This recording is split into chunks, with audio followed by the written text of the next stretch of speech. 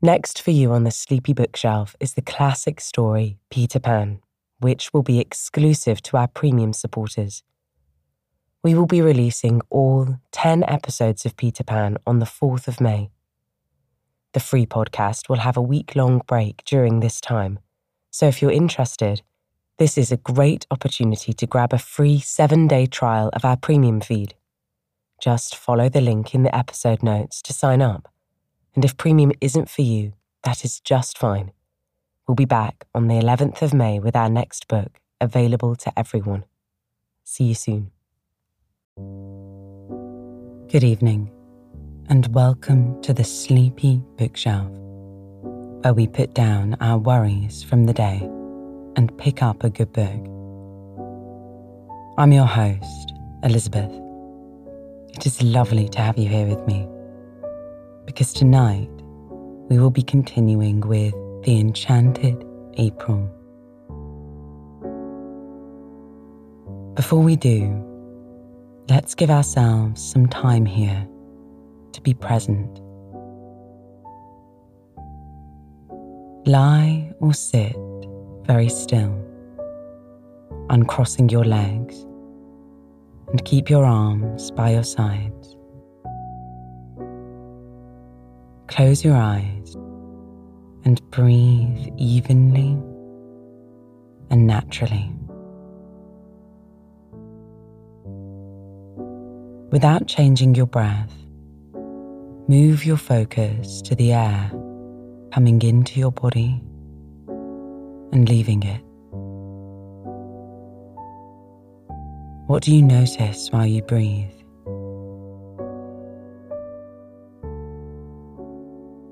Say quietly to yourself, I'm breathing in, I'm breathing out. And use this to stay present. If you find any thoughts creep into your head, just acknowledge them and let them slide away, keeping your focus on your breath, your mantra, and remaining still and calm.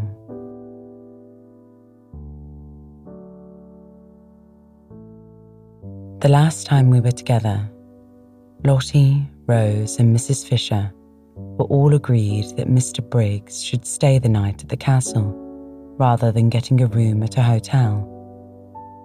Scrap was the final woman who should be consulted. She arrived, and Mr. Briggs was blown away by her beauty. He became flustered and awkward, and Scrap knew he would be what she called a grabber.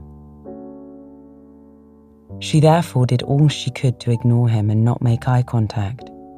But Briggs stared, and when he did turn his head to see Rose next to him, he realized how pale she looked in comparison. Scrap escaped the house while Briggs was otherwise occupied and went down to the zigzag path to hide in the trees on a bench. While there, she heard footsteps climbing up the hill and stopping for breath at intervals. When the person finally came into view, she recognized him as the famous writer of memoirs, Ferdinand Arundel, who had been given Scrap's holiday address by her mother. Not necessarily a grabber in London, the older man had clearly admired Scrap, she knew, but she had always found him friendly and amusing. She felt betrayed he would have followed her here, but considered him the lesser of two evils on this night. She invited him to dinner and asked him to sit with her. And that is where we pick back up tonight. Scrap and Ferdinand Arundel on a bench on the zigzag path.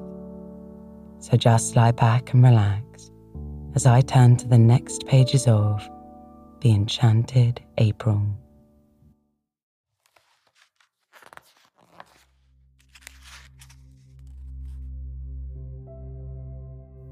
Chapter 20. Scrap wanted to know so much about her mother that Arundel had presently to invent. He would talk about anything she wished, if only he might be with her for a while and see her and hear her. But he knew very little of the Droitwiches and their friends, really, beyond meeting them at those bigger functions where literature is also represented, and amusing them at luncheons and dinners. He knew very little of them, really. To them, he had always remained Mr. Arundel. No one called him Ferdinand, and he only knew the gossip also available to the evening papers and the frequenters of clubs. But he was, however, good at inventing. And as soon as he had come to an end of first-hand knowledge, in order to answer her inquiries and keep her there to himself, he proceeded to invent. It was quite easy to fasten some of the entertaining things he was constantly thinking onto other people and pretend they were theirs. Scrap, who had that affection for her parents which warms in absence, was athirst for news, and became more and more interested by the news he gradually imparted. At first it was ordinary news. He had met her mother here and seen her there. She looked very well. She said so and so. But presently the things Lady Droitwich had said took on an unusual quality. They became amusing. "Mother said that," Scrap interrupted, surprised. And presently Lady Droitwich began to do amusing things as well as say them. "Mother did that?" Scrap inquired, wide-eyed. Arundel warmed to his work. He fathered some of the most entertaining ideas he had lately had on to Lady Droitwich, and also any charming, funny things that had been done, or might have been done, for he could imagine almost anything. Scrap's eyes grew round with wonder and affectionate pride in her mother. Why, but how funny! Fancy mother! What an odd darling! Did she really do that? How perfectly adorable of her! And did she really say? But how wonderful of her to think of it! What sort of a face did Lloyd George make? She laughed and had a great longing to hug her mother, and the time flew, and it grew quite dusk, and it grew nearly dark, and Mr. Arundel still went on amusing her, and it was 7:45 before she suddenly remembered dinner. "Oh, good heavens," she said, jumping up. "Yes, it's late," said Arundel. "I'll go on quickly and send the maid to you. I must run or I'll never be ready in time." And she was gone up the path with the swiftness of a young, slender deer. Arundel followed. He did not wish to arrive too hot, so had to go slowly. Fortunately, he was near the top, and Francesca came down the pergola to pilot him indoors, and having shown him where he could wash, she put him in the empty drawing-room to cool himself by the crackling wood fire. He got as far away from the fire as he could and stood in one of the deep window recesses, looking out at the distant lights of Mezzago. The drawing-room door was open, and the house was quiet with the hush that precedes dinner when the inhabitants are all shut up in their rooms dressing. Briggs in his room was throwing away spoilt tie after spoilt tie. Scrap in hers was hurrying into a black frock with a vague notion that Mr. Briggs wouldn't be able to see her so clearly in black.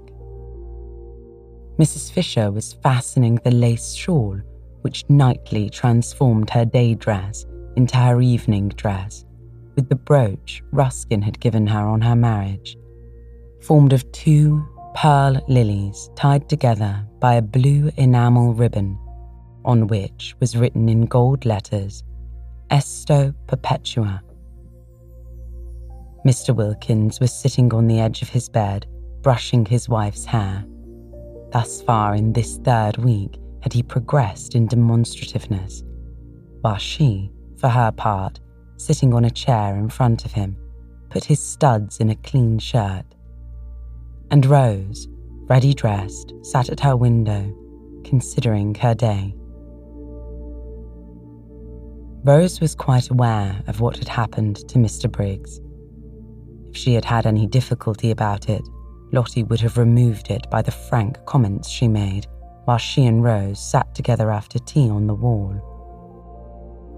Lottie was delighted at more love being introduced into San Salvatore, even if it were only one-sided, and said that when once Rose's husband was there, she didn't suppose, now that Mrs. Fisher too had at last come unglued. Rose protested at the expression, and Lottie retorted that it was in Keats. There would be another place in the world more swarming with happiness than San Salvatore. "Your husband," said Lottie, swinging her feet, "might be here quite soon. Perhaps tomorrow evening if he starts at once, and there'll be a glorious final few days before we all go home refreshed for life. I don't believe any of us will ever be the same again, and I wouldn't be a bit surprised if Caroline doesn't end by getting fond of the young man, Briggs. It's in the air. You have to get fond of people here." Rose sat at her window thinking of these things. Lottie's optimism, that it had been justified by Mr. Wilkins, and look, too, at Mrs. Fisher. If only it would come true as well about Frederick. For Rose, who between lunch and tea had left off thinking about Frederick, was now between tea and dinner thinking of him harder than ever. It has been funny and delightful, that little interlude of admiration, but of course it couldn't go on once Caroline appeared. Rose knew her place. She could see as well as anyone the unique loveliness of Lady Caroline. How warm, though, things like admiration and appreciation made one feel. How capable of really deserving them. How different, how glowing. They seemed to quicken unsuspected faculties into life. She was sure she had been a thoroughly amusing woman between lunch and tea, and a pretty one too. She was quite certain she had been pretty. She saw it in Mr. Briggs's eyes as clearly as in a looking glass. For a brief space, she thought, she had been like a torpid fly, brought back to gay buzzing by the lighting of a fire in a wintry room. She still buzzed. She still tingled just at the remembrance. What fun it had been, having an admirer for even that little while. No wonder people liked admirers. They seemed in some strange way to make one come alive. Although it was all over, she still glowed with it and felt more exhilarated, more optimistic, more, as Lottie probably constantly felt, than she had done since she was a girl. She dressed with care, though she knew Mr. Briggs would no longer see her, but it gave her pleasure to see how pretty, while she was about it, she could make herself look.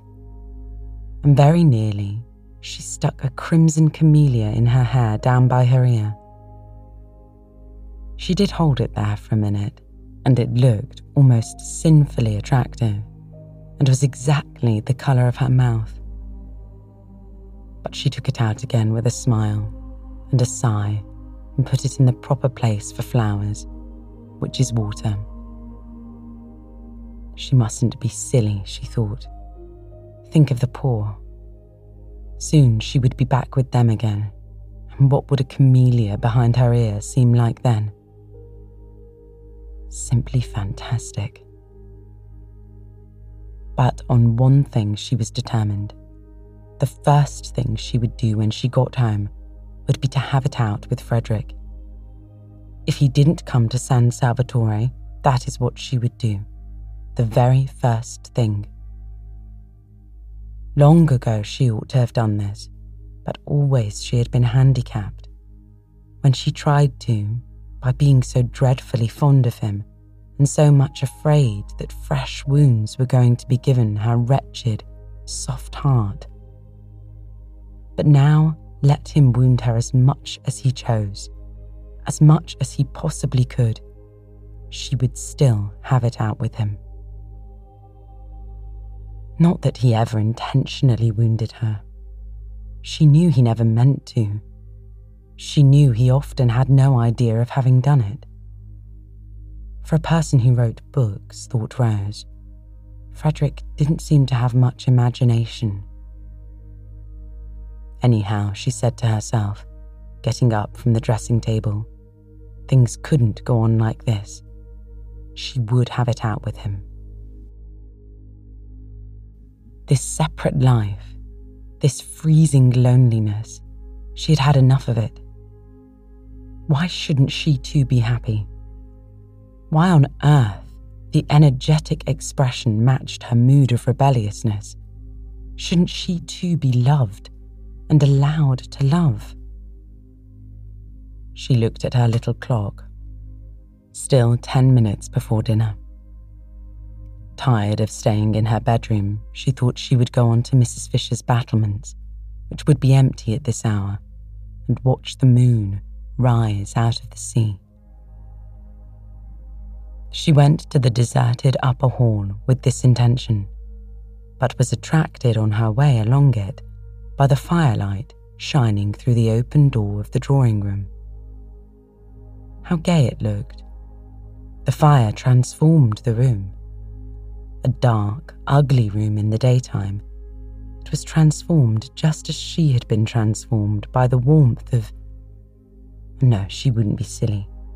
She would think of the poor. The thought of them always brought her down to sobriety at once. She peeped in. Firelight and flowers. And outside the deep slits of the windows hung the blue curtain of the night. How pretty. What a sweet place San Salvatore was. And that gorgeous lilac on the table. She must go and put her face in it. But she never got to the lilac. She went one step towards it and then stood still. For she had seen the figure looking out of the window in the farthest corner. And it was Frederick. All the blood in Rose's body rushed to her heart and seemed to stop its beating. She stood quite still. He had not heard her. He did not turn round. She stood, looking at him. The miracle had happened, and he had come. She stood, holding her breath. So he needed her, for he had come instantly. So he too must have been thinking, longing. Her heart, which had seemed to stop beating, was suffocating her now, the way it raced along. Frederick did love her then. He must love her, or why had he come? Something, perhaps her absence, had made him turn to her, want her. And now the understanding she had made up her mind to have with him would be quite easy. Her thoughts wouldn't go on. Her mind stammered. She couldn't think. She could only see and feel. She didn't know how it had happened. It was a miracle. God could do miracles. God had done this one. God could... Her mind stammered again and broke off. Frederick, she tried to say. But no sound came, or if it did, the crackling of the fire covered it up. She must go nearer. She began to creep towards him, softly, softly. He did not move. He had not heard.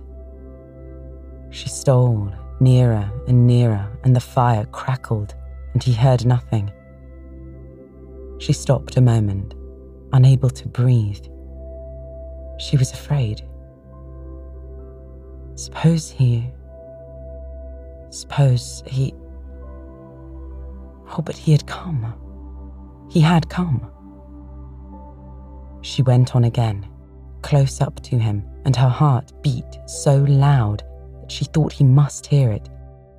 And couldn't he feel? Didn't he know? Frederick, she whispered, hardly able even to whisper, choked by the beating of her heart. He spun round on his heels. Rose, he exclaimed, staring blankly. But she did not see his stare, for her arms were round his neck, and her cheek was against his, and she was murmuring, her lips on his ear. I knew you would come. In my very heart, I always knew you would come. Chapter 21. Now, Frederick was not the man to hurt anything if he could help it. Besides, he was completely bewildered. Not only was his wife here of all places in the world, but she was clinging to him as she had not clung for years, and murmuring love and welcoming him. If she welcomed him, she must have been expecting him. Strange as this was, it was the only thing in the situation which was evident. That and the softness of her cheek against his, and the long-forgotten, sweet smell of her. Frederick was bewildered, but not being the man to hurt anything if he could help it, he too put his arms round her, and having put them round her, he also kissed her. And presently, he was kissing her almost as tenderly as she was kissing him. And presently, he was kissing her quite as tenderly. And again, presently, he was kissing her more tenderly, and just as if he had never left off. He was bewildered, but he could still kiss. It seemed curiously natural to be doing it. It made him feel as if he were 30 again instead of 40, and Rose were his Rose of 20, the Rose he had so much adored before she began to weigh what he did with her idea of right, and the balance went against him, and she had turned strange and stony, and more shocked, and oh so lamentable. He couldn't get at her in those days at all. She couldn't understand. She kept on referring everything to what she called God's eyes. In God's eyes, it couldn't be right. It wasn't right. Her miserable face. Whatever her principles did for her, they didn't make her happy. Her little miserable face, twisted with effort to be patient, had been at last more than he could bear to see, and he had kept away as much as he could. She never ought to have been the daughter of a low church rector. Narrow devil. She was quite unfitted to stand up against such an upbringing. What had happened? Why was she here? Why was she his Rose again? Past his comprehension. And meanwhile, and until such time as he understood, he still could kiss. In fact, he could not stop kissing. and it was he now who began to murmur, to say love things in her ear under the hair that smelt so sweet and tickled him just as he remembered it used to tickle him.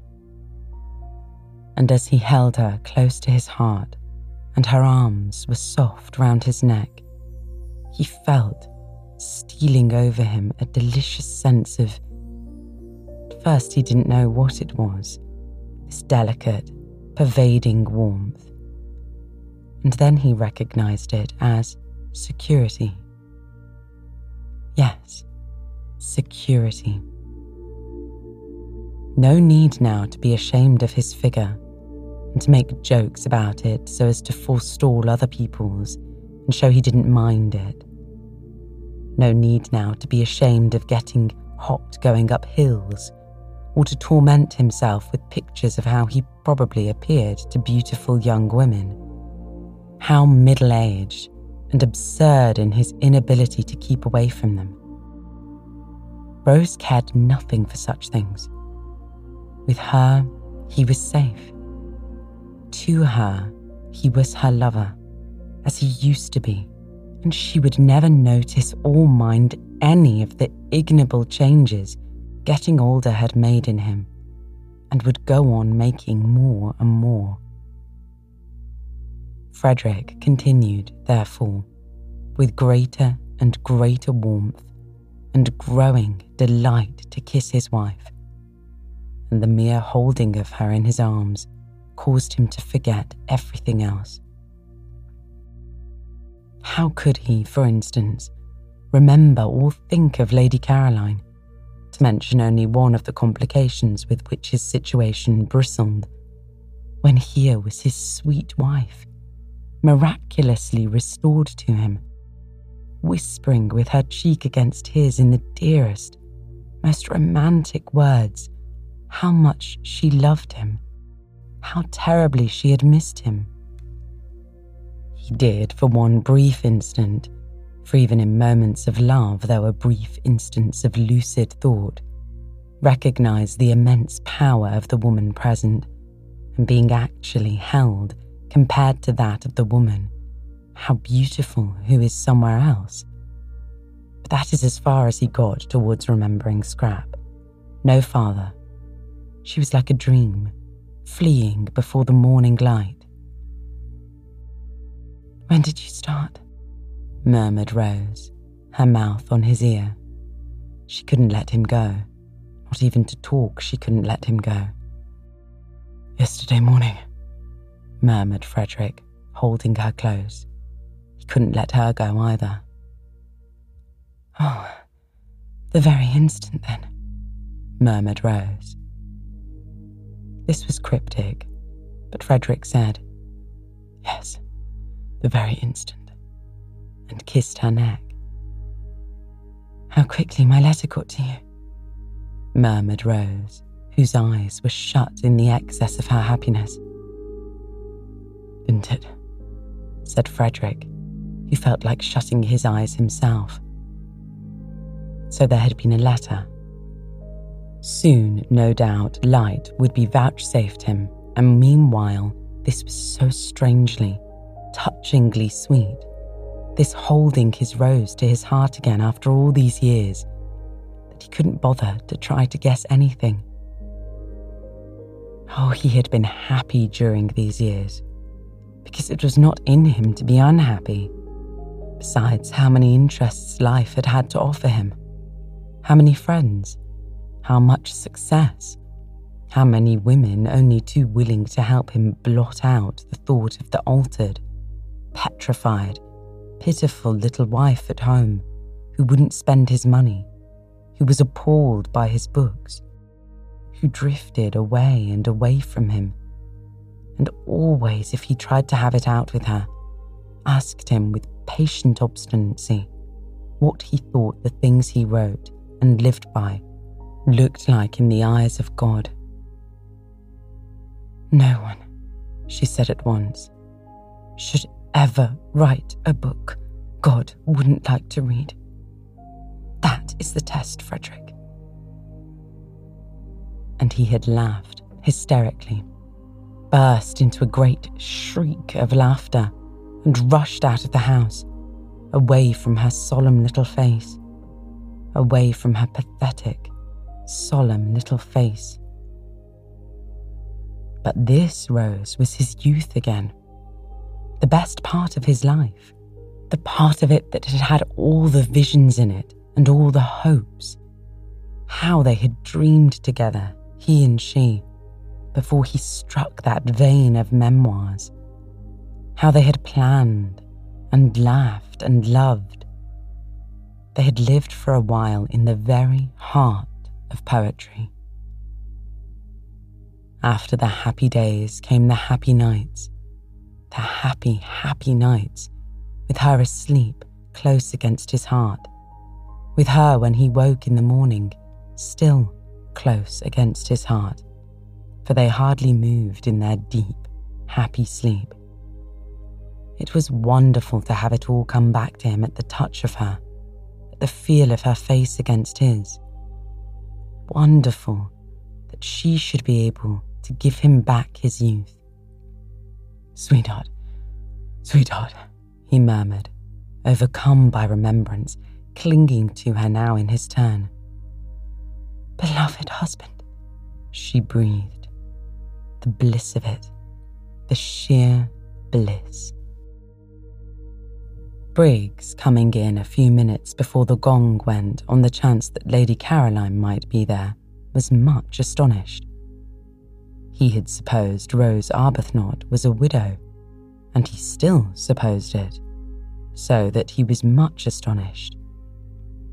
"Well, I'm damned," thought Briggs quite clearly and distinctly, for the shock of what he saw in the window startled him so much that for the moment he was shaken free of his own confused absorption. Aloud he said, very red, "Oh, I say, I beg your pardon," and then stood hesitating and wondering whether he oughtn't to go back to his bedroom again. If he had said nothing, they would not have noticed he was there. But when he begged their pardon, Rose turned and looked at him, as one looks who is trying to remember, and Frederick looked at him too, without at first quite seeing him. They didn't seem, thought Briggs, to mind or be at all embarrassed. He couldn't be her brother. No brother ever brought that look into a woman's face. It was very awkward. If they didn't mind, he did. It upset him to come across his Madonna forgetting herself. "Is this one of your friends?" Frederick was able after an instant to ask Rose, who made no attempt to introduce the young man standing awkwardly in front of them, but continued to gaze at him with a kind of abstracted, radiant goodwill. "It's Mr. Briggs," said Rose, recognizing him. "This is my husband," she added. And Briggs, shaking hands, just had time to think how surprising it was to have a husband when you were a widow before the gong sounded, and Lady Caroline would be there in a minute, and he ceased to be able to think at all and merely became a thing with its eyes fixed on the door. Through the door immediately entered in what seemed to him an endless procession. First, Mrs. Fisher, very stately in her evening lace shawl and brooch, to whom, when she saw him, at once relaxed into smiles and benignity, only to stiffen, however, when she caught sight of the stranger. Then Mr. Wilkins, cleaner and neater, more carefully dressed and brushed than any man on earth. And then, tying something hurriedly as she came, Mrs. Wilkins. And then nobody. Lady Caroline was late. Where was she? Had she heard the gong? Oughtn't it to be beaten again? Suppose she didn't come to dinner after all? Briggs went cold. "Introduce me," said Frederick on Mrs. Fisher's entrance, touching Rose's elbow. "My husband," said Rose, holding him by the hand, her face exquisite. "This," thought Mrs. Fisher, "must now be the last of the husbands, unless Lady Caroline produces one from up her sleeve." But she received him graciously, for he certainly looked exactly like a husband, not at all like one of those people who go about abroad pretending they are husbands when they are not, and said she supposed he had come to accompany his wife home at the end of the month, and remarked that now the house would be completely full. "So that," she added, smiling at Briggs, "we shall at last be really getting our money's worth." Briggs grinned automatically, because he was just able to realise that somebody was being playful with him, but he had not heard her and did not look at her. Not only were his eyes fixed on the door, but his whole body was concentrated on it. Introduced in his turn, Mr. Wilkins was most hospitable and called Frederick Sir. "Well, sir," said Mr. Wilkins heartily, here we are. And having gripped his hand with an understanding that only wasn't mutual, because Arbuthnot did not yet know what he was in for in the way of trouble, he looked at him as a man should, squarely in the eyes, and allowed his look to convey as plainly as a look can that in him would be found staunchness, integrity, reliability, in fact, a friend in need. Mrs. Arbuthnot was very much flushed. Mr. Wilkins noticed. He had not seen her flushed like that before. "Well, I'm their man," he thought. Lottie's greeting was effusive. It was done with both hands. "Didn't I tell you?" she laughed to Rose over her shoulder, while Frederick was shaking her hands in both his. "What did you tell her?" asked Frederick in order to say something. The way they were all welcoming him was confusing. They had evidently all expected him, not only Rose. The sandy but agreeable young woman didn't answer his question, but looked extraordinarily pleased to see him. Why should she be extraordinarily pleased to see him? "What a delightful place this is," said Frederick, confused, and making the first remark that occurred to him. "It's a tub of love," said the sandy young woman earnestly, which confused him more than ever. And his confusion became excessive at the next words he heard, spoken these by the old lady who said, "We won't wait, Lady Caroline is always late."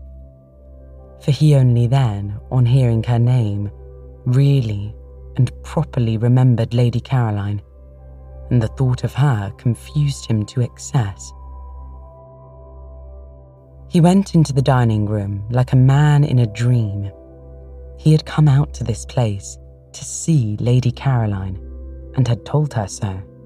He had even told her in his fatuousness, it was true, but how fatuous, that he hadn't been able to help coming. She didn't know he was married. She thought his name was Arundel. Everybody in London thought his name was Arundel. He had used it and written under it so long that he almost thought it was himself.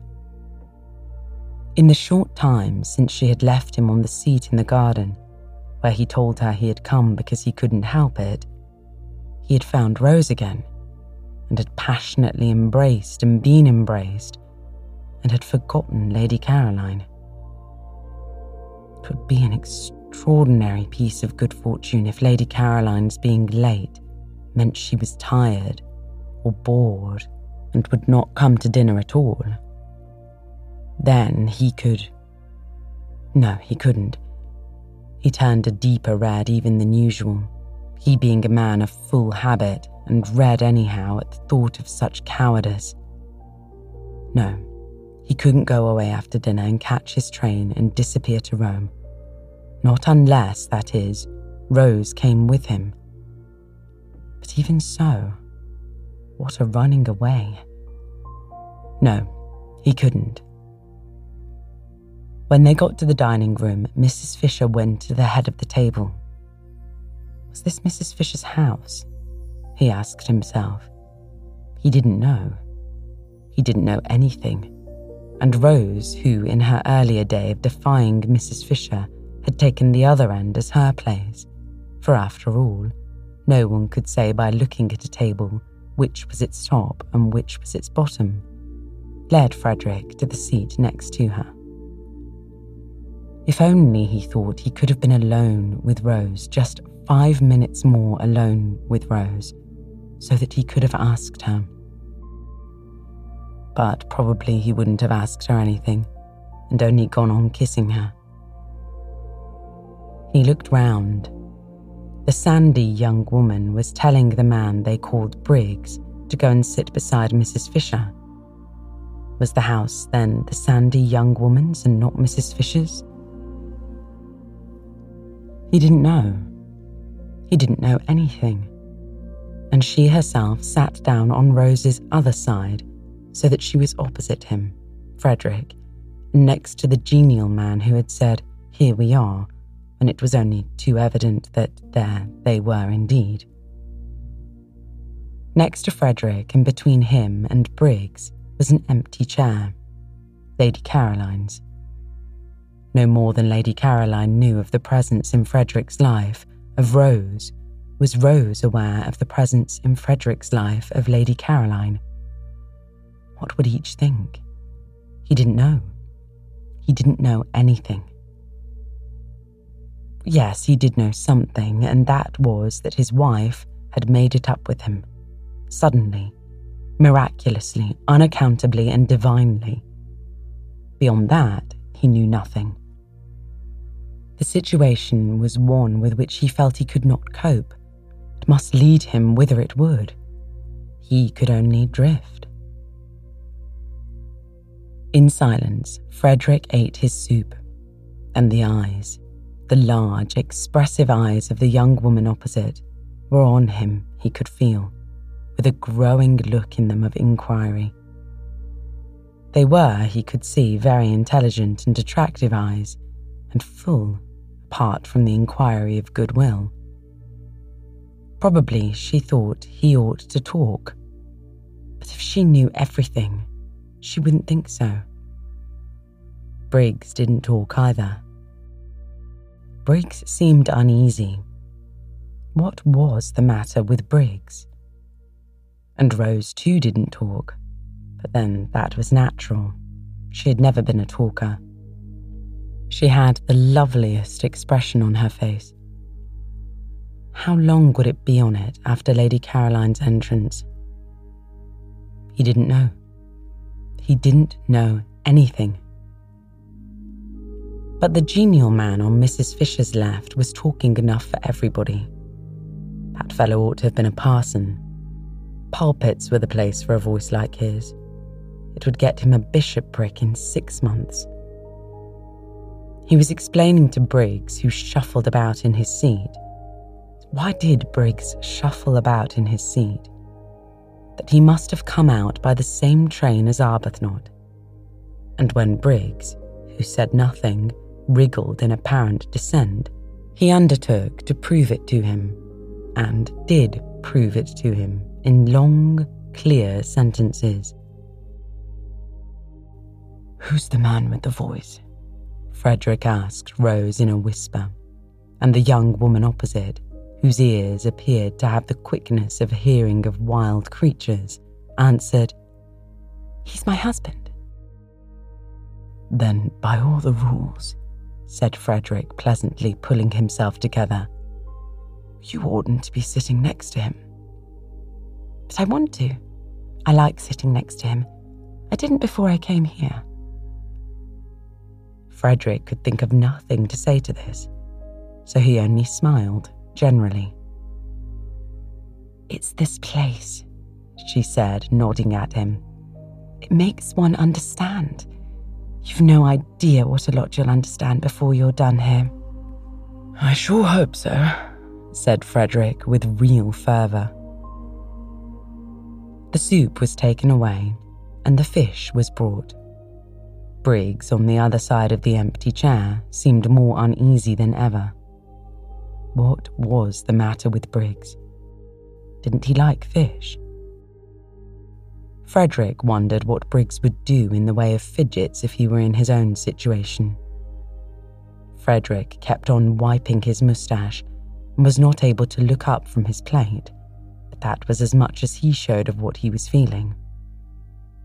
Though he didn't look up, he felt the eyes of the young woman opposite raking him like searchlights. And Rose's eyes were on him too, he knew, but they rested on him unquestioningly, beautifully, like a benediction. How long would they go on doing that once Lady Caroline was there? He didn't know. He didn't know anything. He wiped his moustache for the 20th unnecessary time and could not quite keep his hand steady, and the young woman opposite saw his hand not being quite steady, and her eyes raked him persistently. Why did her eyes rake him persistently? He didn't know. He didn't know anything. Then Briggs leapt to his feet. What was the matter with Briggs? Oh, yes, quite. She had come. Frederick wiped his moustache and got up too. He was in for it now. Absurd, fantastic situation. Well, whatever happened, he could only drift. Drift and look like a fool to Lady Caroline, the most absolute as well as deceitful fool. A fool who was also a reptile, for she might well think he had been mocking her out in the garden when he said, no doubt in a shaking voice, fool, that he had come because he couldn't help it.